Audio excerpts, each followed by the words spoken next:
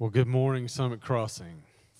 It is a good day to be here, and it's an exciting day to be here. Certainly an exciting day for us. It's been a lot of logistics to get you here, Bill. A lot of logistics all the way back to November. I think our first conversations were in late November, and it's been a journey since then. And it was a journey this last week, as a matter of fact, just to get Bill and his family and his stuff here. And so we're excited to have you this morning, Bill, and your family. I think you're still in the back. Mindy and your sons Luke and Levi. Yeah, they're all back there still. It's a joy to have the Magsigs finally here among us and initiating and beginning your ministry alongside us as elders here at Summit Crossing. So what we'd like to do this morning is, before you preach your, second sermon here at Summit. So before you do that, I'd like for us as elders just to be able to gather around you and pray together.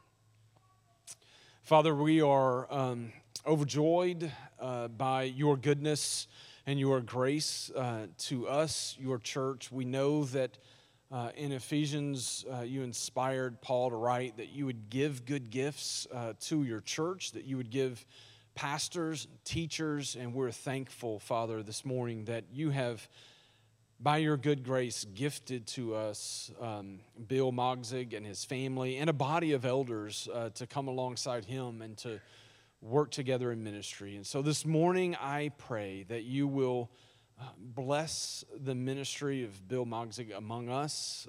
Bless his work among your sheep and your church here at Summit. And God, I also pray that you would just genuinely bless our relationships together as elders, that you would increase our friendship, and certainly, Father, that you would bind our hearts together in ministry under the leadership of your Holy Spirit. Father, we pray these things for the sake of your church here at Summit, certainly for the sake of your name in this community, and Father, for the sake of our joy in experiencing you together alongside one another. We pray in Christ's name together.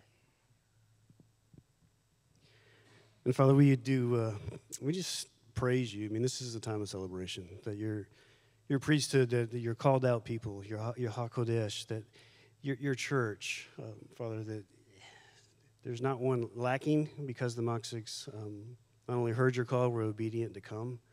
So Father, we pray that those relationships, as they have raised up leaders in every city that they have been in, that you would continue to be with them and grow them and comfort them at times. But we pray those same things here as well. As he starts his ministry here among us, as we co-labor, we praise you for that. We praise you more that Jesus is our lead elder. As Bill steps into the lead pastor of teaching and vision, Father, we thank you for his family. Pray that you would bless them in the schools as they start to experience new things in new places. We pray that you would bring gospel-centered friendships around each and every one of them. That this time would be one of anticipation and looking forward, and really one of just relaxing and listening to where you would take this body of believers in this city, in this county, Father, in this country, and ultimately to the ends of the earth. So we thank you for this time. We thank you that you're bigger than tropical depressions and the lack of rental trucks and all the other hurdles that were overcome. So let them be here now, throw down some roots, and rest in you. It's in your Son's name I pray. Amen.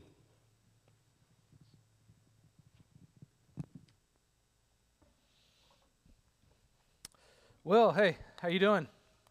It's good to see everybody. Thanks for sharing your 4th of July with us this morning in person. I was told there's a stream going on, so if you're on the interwebs with us, thanks for being with us too on the 4th of July. And thanks for welcoming us into Athens and into this church family. We were supposed to be here like a little over a week ago, and we're just getting in town this week finally. And God just kind of finally decided to let the rain cease so that we could load our stuff into the only things we could find to move, which were like U-Haul pods and stuff. And I was thinking the other day, it's literally harder for you to find a U-Haul truck than it is to find a PlayStation 5 right now. Like, that's how difficult the logistics have been the last couple of weeks. And we're here.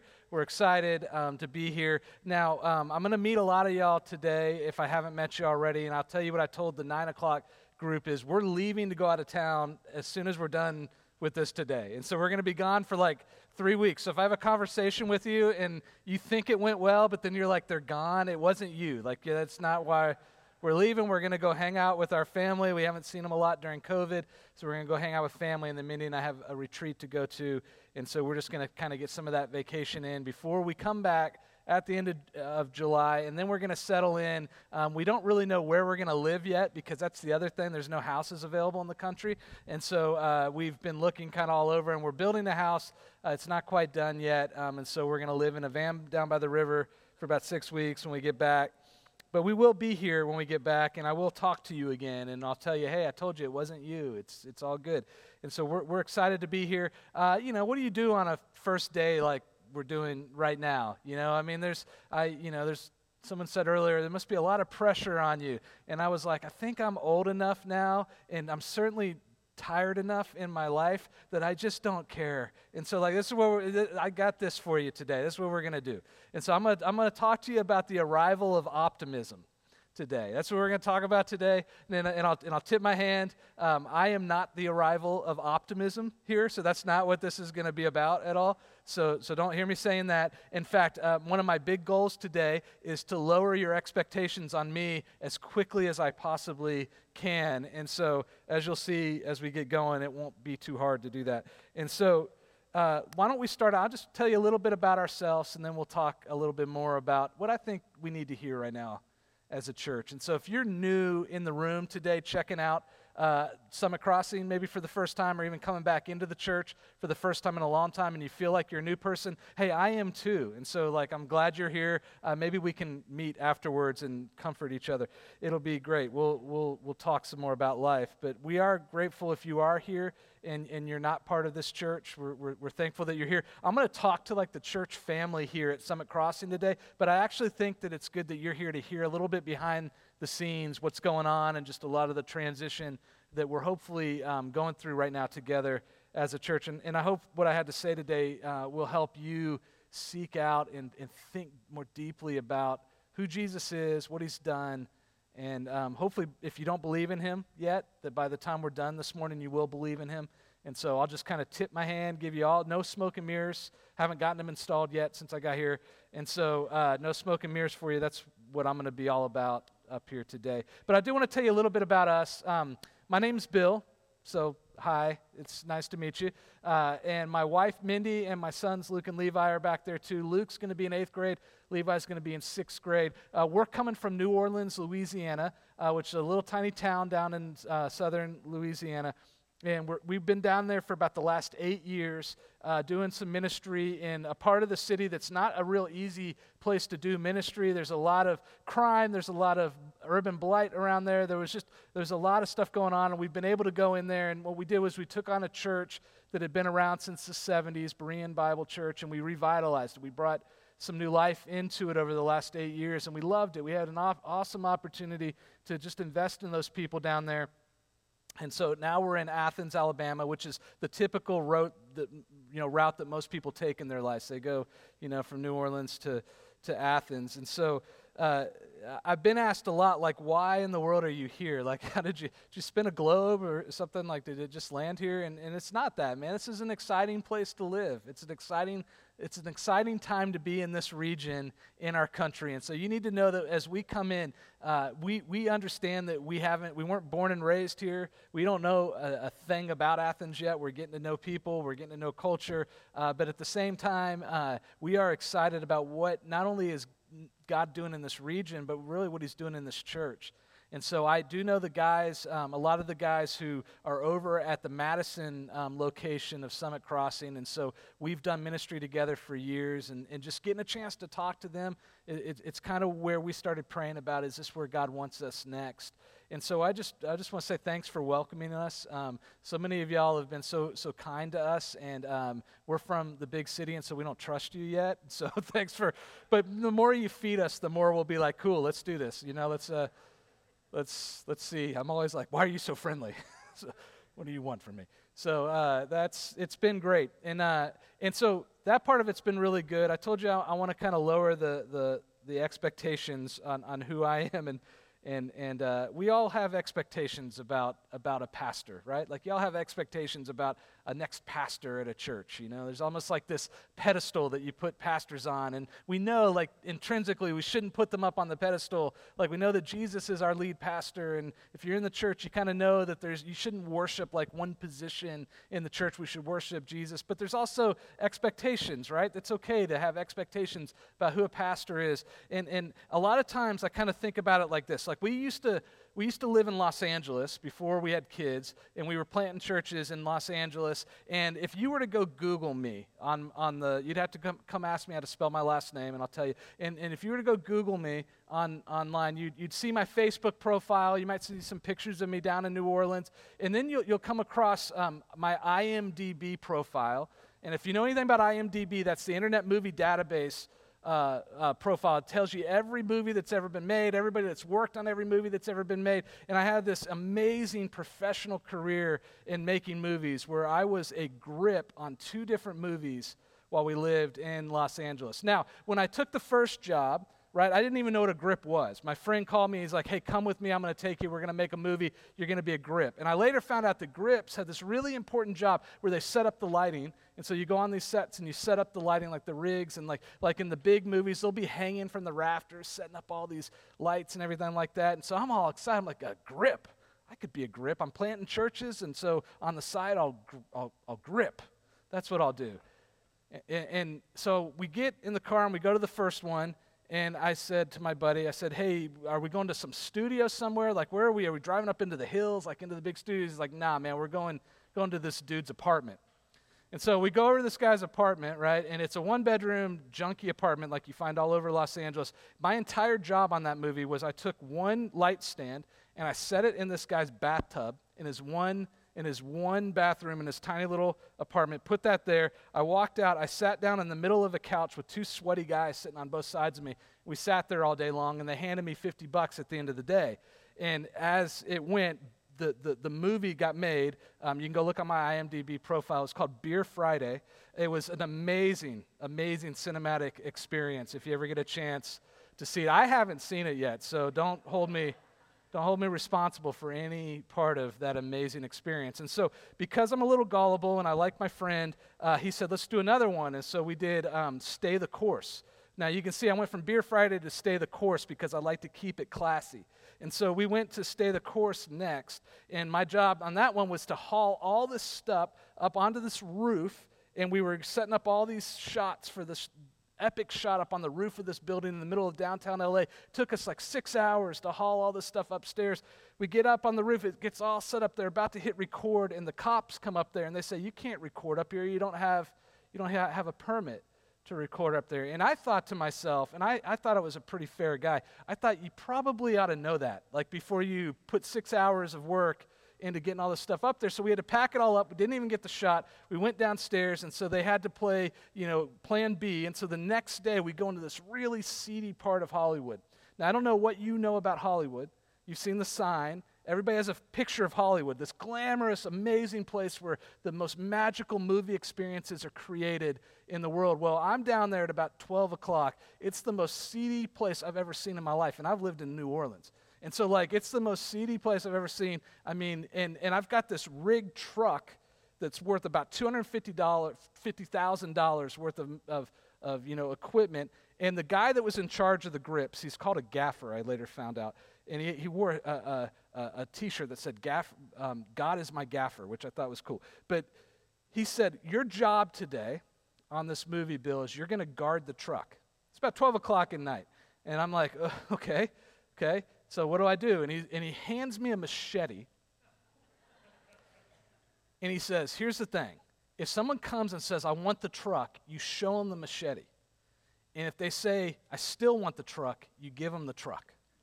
And so there I am in the middle of glamorous Hollywood, on the set of Stay the Course, sitting on the back of a truck, and some homeless guy is on an old mattress snoring over right in front of me. I mean, it's dark, and I'm sitting on the back just holding a machete going, this is not all that glamorous. Like, Hollywood is not what I thought it was going to be. In fact, it was letting me down pretty significantly. You know, and I tell you that story because in some ways I'm your Hollywood this morning, right? So not that big-minded, but I just want to let you know that when you get to know the real Hollywood, it maybe isn't quite as glamorous and quite as impressive as you might have conjured up in your mind. And so just understand with me that one of my big jobs in the position that I hold is to remind you that we're all the church, and every one of you. If you're part of this church family, you are the church, I'm the church, I play a role here, you play a role here, equally important. And so I'm happy to let you down pretty quickly because here's what we do know, is that the gospel transcends it all. So people are like, how can you go from Los Angeles to New Orleans to Athens, Alabama? Like, how in the world can you make that jump? I'm like, because the gospel transcends it all. Like, it doesn't matter if you're in Los Angeles and guarding a truck with a machete, or you're down in New Orleans. I'll tell you stories about New Orleans down the road. I've got some. But, like, you're down in New Orleans, or you're living in Athens, Alabama, of all places. The gospel transcends it all. And what is the gospel? You know, it's the arrival of optimism. If nothing else, that's what I want you to think about today with me, as we kind of start into whatever this next season is for our lives. For whatever reason, God in His sovereignty has decided that our paths are now intersecting with one another. And so in this next season, as we think about this next season this morning, I just want you to stop for a second and chew on that word optimism. Because I think with the advent of the gospel, optimism, true optimism, has arrived. Which is a word that we all want, right? I mean, everybody loves optimism. I mean, I love the word optimism. I want to be optimistic, but we're all very scared of it too. So what happens is, probably the younger you are, the easier your life has been. Optimism is the air that you breathe, but as you get older and life starts to kick in, right, you become more and more cynical. You begin to see more and more stuff in the world, and by the time you get older, a lot of people are at the point where they're like, optimism, yeah, okay, puppy, up there on the stage, keep talking about optimism. I know how the world really works. And so what I want to encourage you is that optimism for us is something that not only is promised in the Scripture, but it's something that is very real in the room right now. It's arrived. And it hasn't arrived because I showed up. It's arrived because the Holy Spirit is in this place, and I'll show you what I'm talking about. So open up to Acts chapter 2, a passage I hope that you're familiar with if you're part of the church. If you're not part of the church, that's okay. I didn't know the Bible for a very long time. I'm still learning it. So it's a safe place for you to start chewing on some of this stuff with us. But if you have a Bible, open up to Acts chapter 2. I'll start reading in verse 1. And I want to show you the arrival of optimism. It's a passage I hope you're familiar with, but here's what it says. Acts chapter 2, starting in verse 1. When the day of Pentecost arrived, they were all together in one place. Verse 2, and suddenly there came from heaven a sound like a mighty rushing wind, and it filled the entire house where they were sitting. Look at verse 3. And divided tongues as of fire appeared to them and rested on each one of them. And they were all filled with the Holy Spirit and began to speak in other tongues as the Spirit gave them utterance.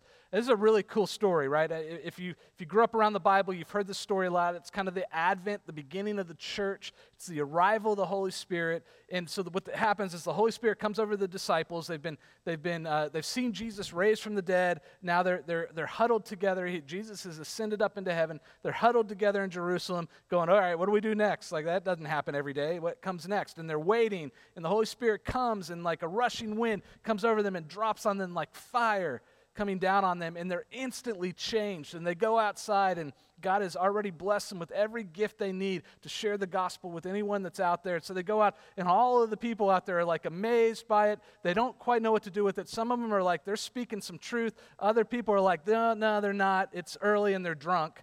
And that's what's going on. And I don't know if you read it, you can go read it. It's in there. And Peter's like, they're not drunk. It's not New Orleans. Like they're filled with the Holy Spirit. It's something new that's come. It's the arrival of something. And for these people who had seen so much pain, so much suffering when they watched Jesus go up onto the cross, they were already facing persecution in their own lives. These people from that moment on are marked more by joy than they are by really any other thing. They're not worried anymore. In fact, as opposition comes up in their lives, as suffering comes up in their life, as persecution comes up in their life, they're still marked by joy. Something had come over them. Optimism had taken over because the very presence of God was now with them. And now here's the cool thing about that. When you think about the gospel, we are a gospel-centered church. I'm not here because I'm a preacher. I'm here because I'm a child of God. I'm not here because I'm gonna stand up on stage and talk out of a face mic. I'm here because of the gospel. It's everything to us. But what is the gospel? The end game of the gospel is that you get God. That's the good news. Now, there's a lot of theology. We'll wrestle with it every single week that I'm up here with you. We'll try to understand it in any possible way we can. But at the end of the day, make no mistake, the good news of the gospel is you get God. And so when the Holy Spirit comes, the very presence of God is now with people. That's good news. Everything that you've been searching for is now yours. Now, there's a not yet aspect of God's kingdom that is still to come. But make no mistake, the kingdom has arrived. And with that kingdom, God's very presence is in this place right now. You get God, the God of the universe. So look, if you have God, optimism can mark your life. If you have God, joy can begin to define you more than any other thing. If you have God, if you literally get Him, then everything your soul has been searching for, everything that you've been chasing all of your life is now yours. If that God is a good God, right? I mean, so when we think about optimism for just a second, a lot of people in the church will say, we shouldn't be optimistic. Like it's a fallen, broken, sinful world, so don't like tell people to like be optimistic because you'll just ignore people's suffering and the pain that they're going through. In fact, I was listening to a prominent evangelical voice that was several years ago on one of the big news channels. He was getting interviewed. I won't tell you who he was, but he was getting interviewed that night, and they said, "Are you basically an optimist?" to him. And he said, "No." Didn't even hesitate. "No, I'm basically a pessimist. I think the world's going to get a lot worse." And I thought to myself, watching that, like, okay, I understand. Sinful, broken world. Like, put your faith in Jesus, you're still going to suffer. There's still going to be pain. Like, you walked into the room today and there's things going on in your life that are painful. There's suffering that you're facing. There are fears that you're dealing with. There is shame and guilt maybe that you're wrestling through. So, like, I don't minimize the reality of that.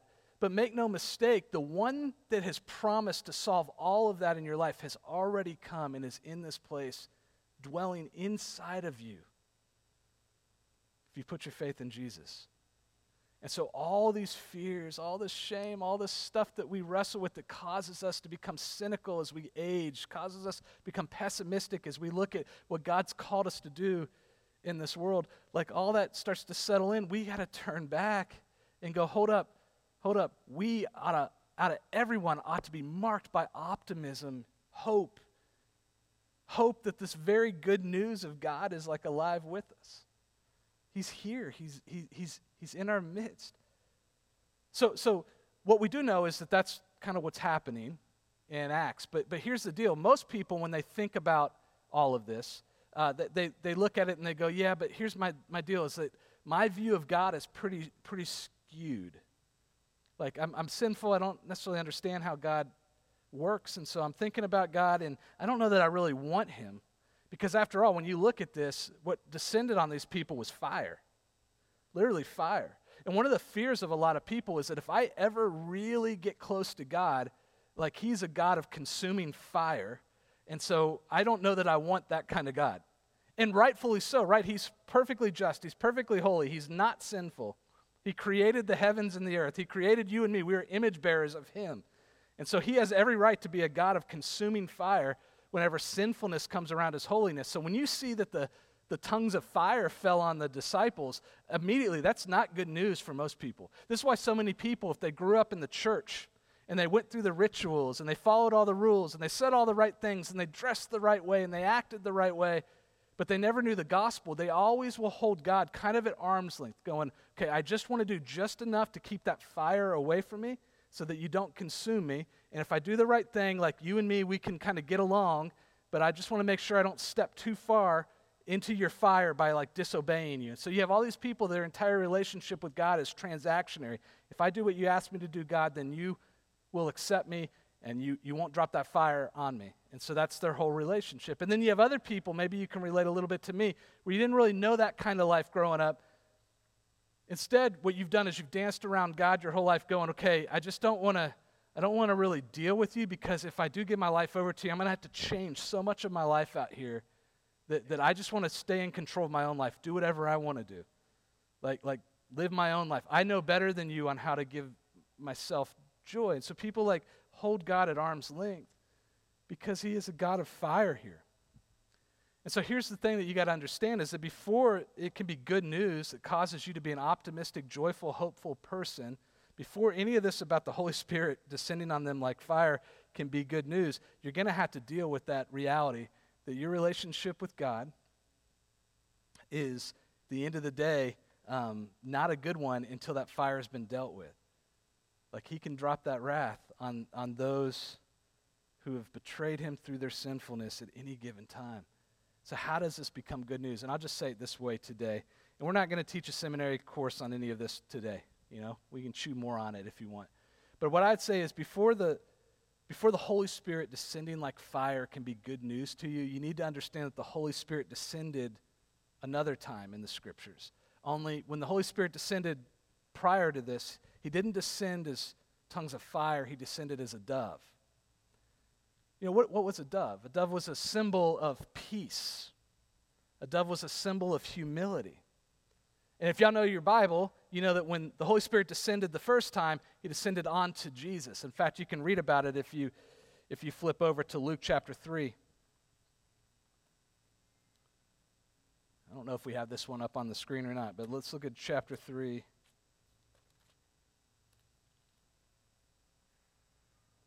Starting in verse 21.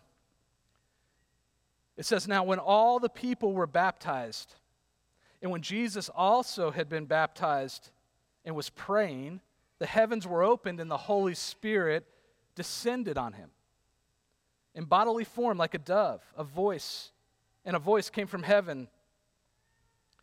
'You are my beloved Son, with you I am well pleased.'" See, this is the beauty of it, is that when the Holy Spirit descended on Jesus, he didn't descend as a raging, consuming fire. He came down as a dove, in this bodily form as a dove. And what was God saying at that point? We're saying a couple of things. He's first saying what Jesus was going to do.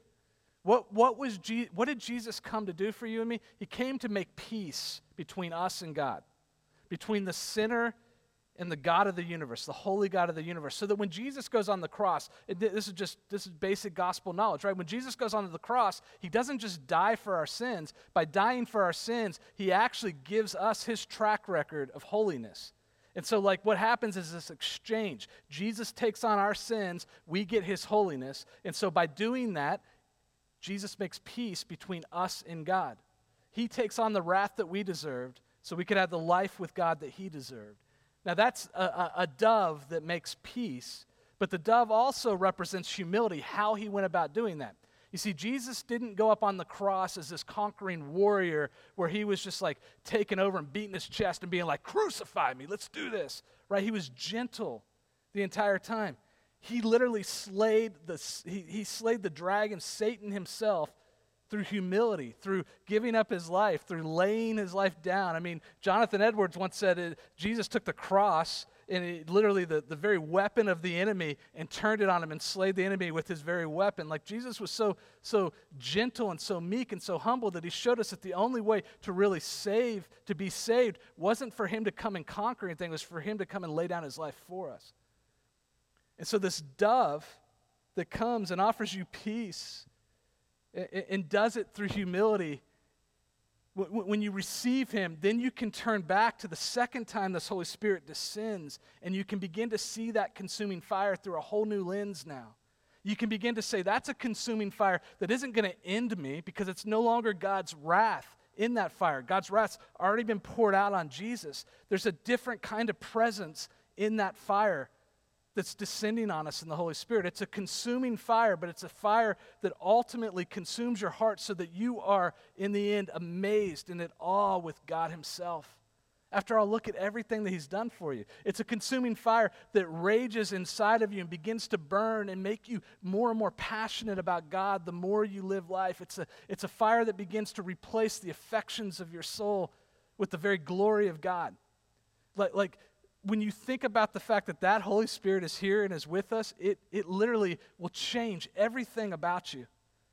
It'll give you an optimism and a hope and a joy like you've never had before. It's a powerful thing. It's something that you can literally trust in. You can turn to and you can say, man, I'm gonna put my faith in this. I'm gonna trust in this, because after all, the one that's waiting for me is way more powerful than me. He's the one that's going to provide everything that I need to be saved. I'll say it like this. When we lived in California, we were up in the mountains before we had kids. They were really little, but we were up in the mountains with some friends. My friend was a big, burly Marine at the time, had the full-on red beard, like full-on, just looked the part, big stack dude. And we go up on these waterfalls, and we're hiking up these waterfalls, and you could slide down them into like pools of water and stuff. And I didn't tell Mindy we were doing this. I was like, we're just going to go hiking. She would have freaked out. But so we're like sliding and falling into these things. And at one point, there's this raging like river that's going by us, and it goes over a cliff down into this pool way down there. And my Marine buddy, he leaps over this river, lands on the other side. And I mean, it was graceful, man. Like, I was like, that dude's a Marine. I feel safe. Thank you. Thank you for your service to our country, my friend. And he leaps over and he gets on the other side and he turns back to me. And I swear it must have been 12 feet of river right in front of us. It may have been like a foot, but still, it seemed like 12 feet to me because it was just rushing by. And he turns back to me and he says, jump. And I said to him, no, because if I jump and I don't make it, I'm going to ruin Mindy's vacation down there. And I'm thinking to myself, I'm not young anymore. I used to be chiseled granite of a human being, but I'm not that anymore. I'm not limber. I don't know what I'm doing. But I also have a problem like with pleasing people, which was a problem out on the mountain, because now I've got a problem on my hands. Do I jump and do I leap, or do I risk my friend saying, you got to turn in your man card, dude, you didn't make the jump. So I'm struggling, and I'm like, jump, I don't want to do it. He goes, jump, I'll catch you. And I said, looking at him, he looks strong. I'm struggling with I want this guy to like me because he's cool and he's a Marine and I want to be cool and I wish I could have been a Marine, like that kind of stuff. So I was like, okay, I'm going to do it. Tell my buddy, hey, if I don't make it, tell Mindy I love her. And then I go and the most graceful jump you've ever seen in your life, it wasn't graceful at all. In fact, I leapt and I land on the other side in the arms of my Marine friend. We're cheek down to ankle. Bearded cheek down to ankle, and it felt so good. It felt so good. And I thought, he's got me. He's got me.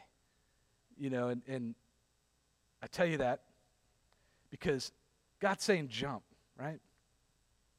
Now, I don't think the Holy Spirit is like a bearded Marine.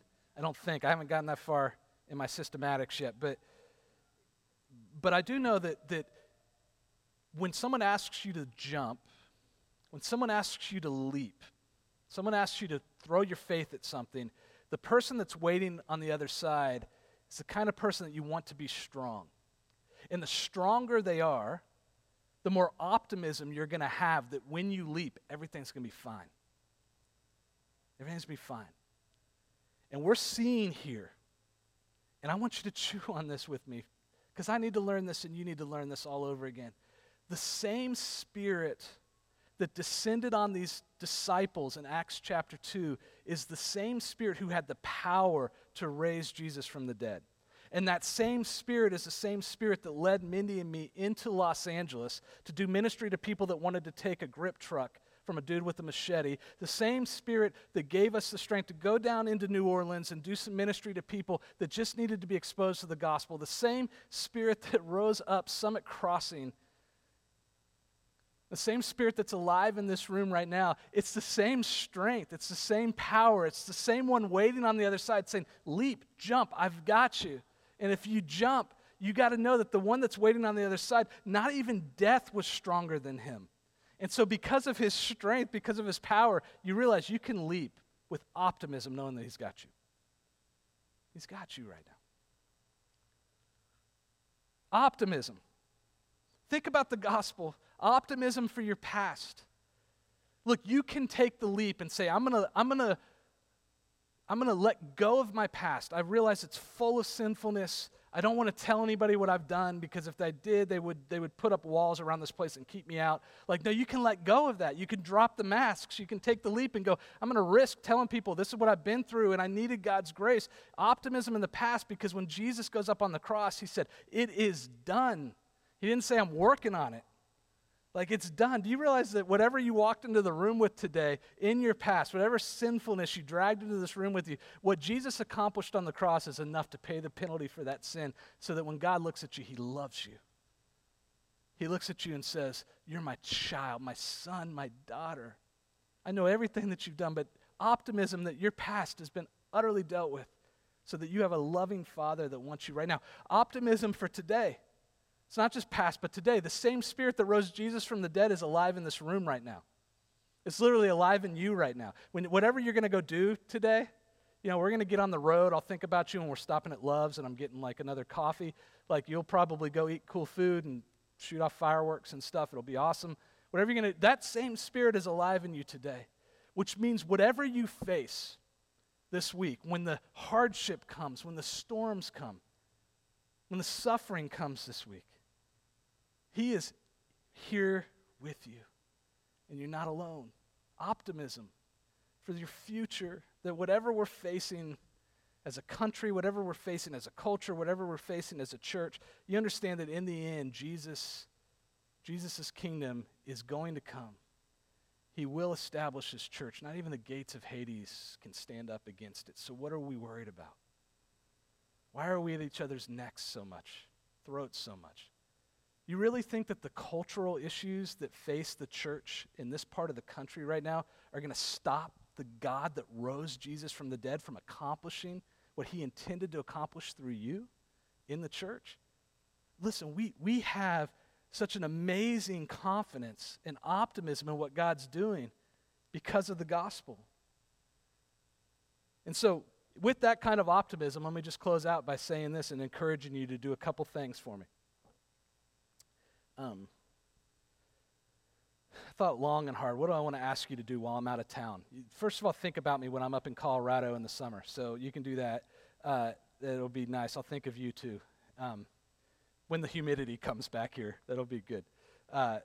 So what I really want y'all to do, though, is the first thing, if you think about what God has accomplished for us in the gospel, and you think about that word optimism, I just want you to relax. I want you to relax. Look, the Christian life doesn't have to be so heavy for you.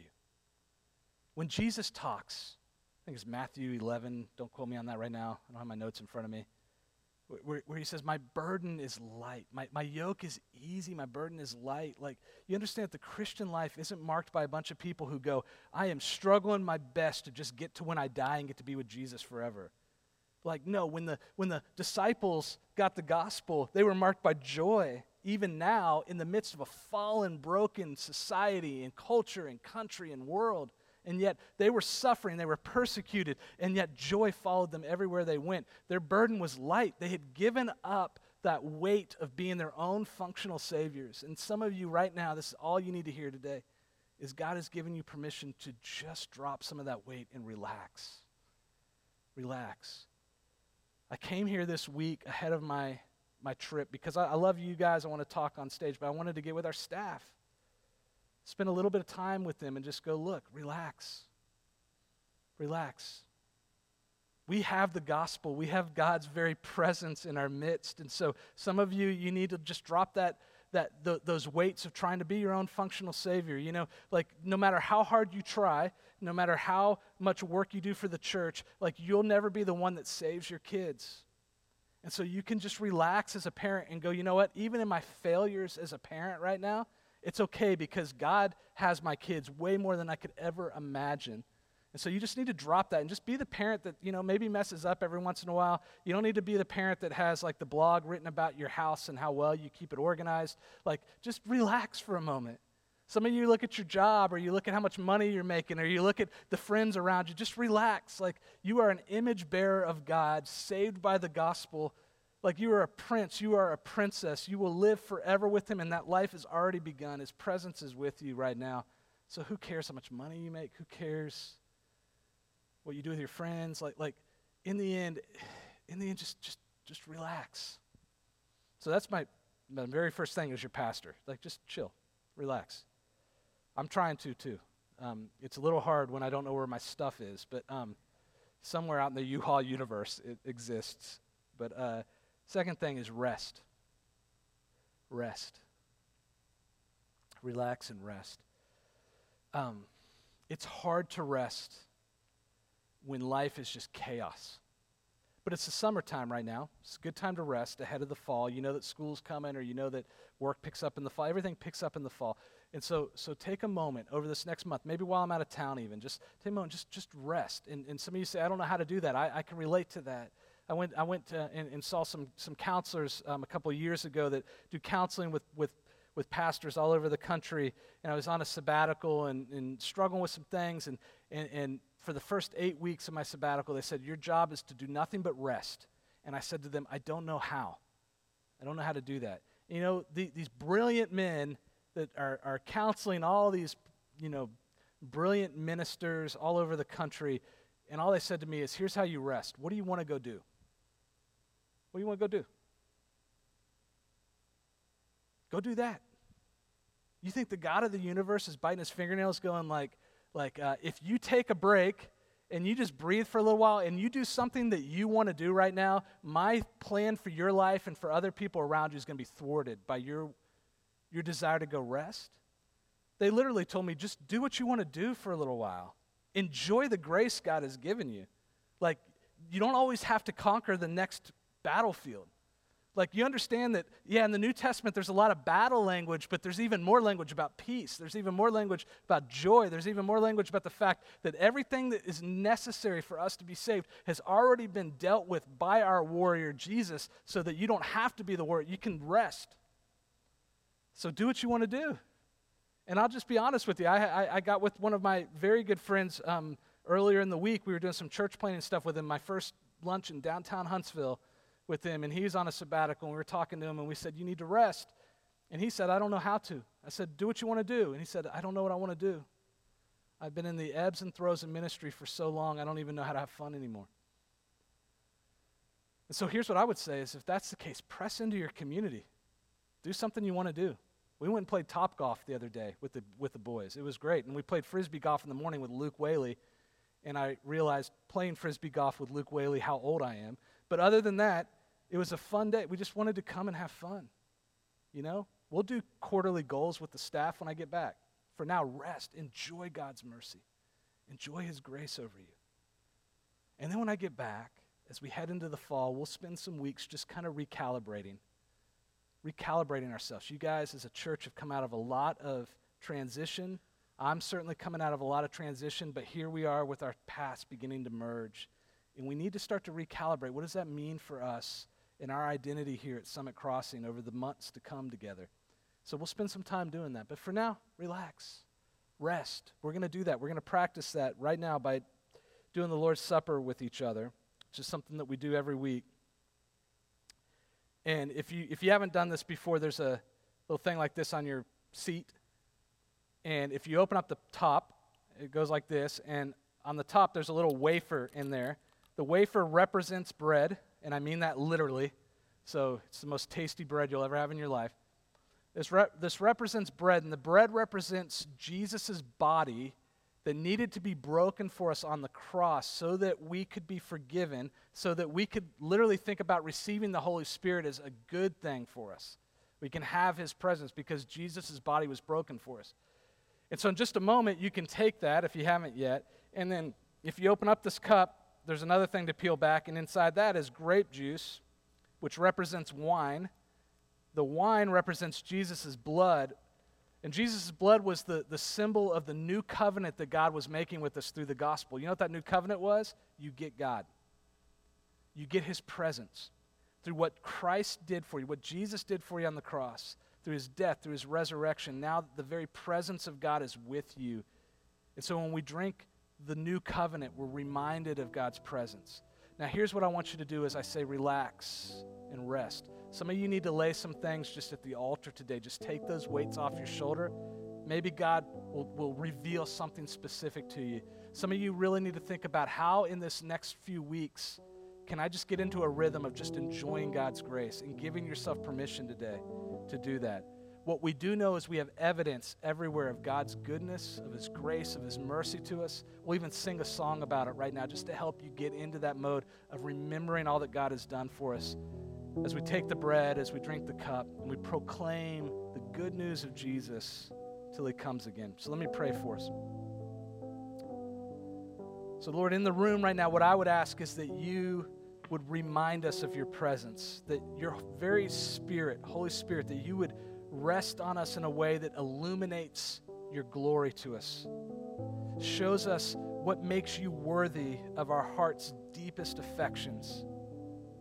God, you are such a great God that you would send Jesus as a dove, as a lamb, to go and to ultimately make peace for us between you and us. God, that we would see that good news, and that it would lead us to a place where we long for your presence in our life, and then remind us that like fire you have descended on us. You're consuming us. You're taking us in and making us new. And so God, I pray right now that you would move through your Spirit in ways that my words can't move. That you would open up our eyes to see your glory. That you would remind us of that evidence of your glory through the gospel of Jesus. And that as we take this bread and we drink this cup and we remember what Christ did for us, that you would be glorified above all things. So we pray this to you, Father, through our Lord Jesus Christ, by the power and the presence of the Holy Spirit. Amen.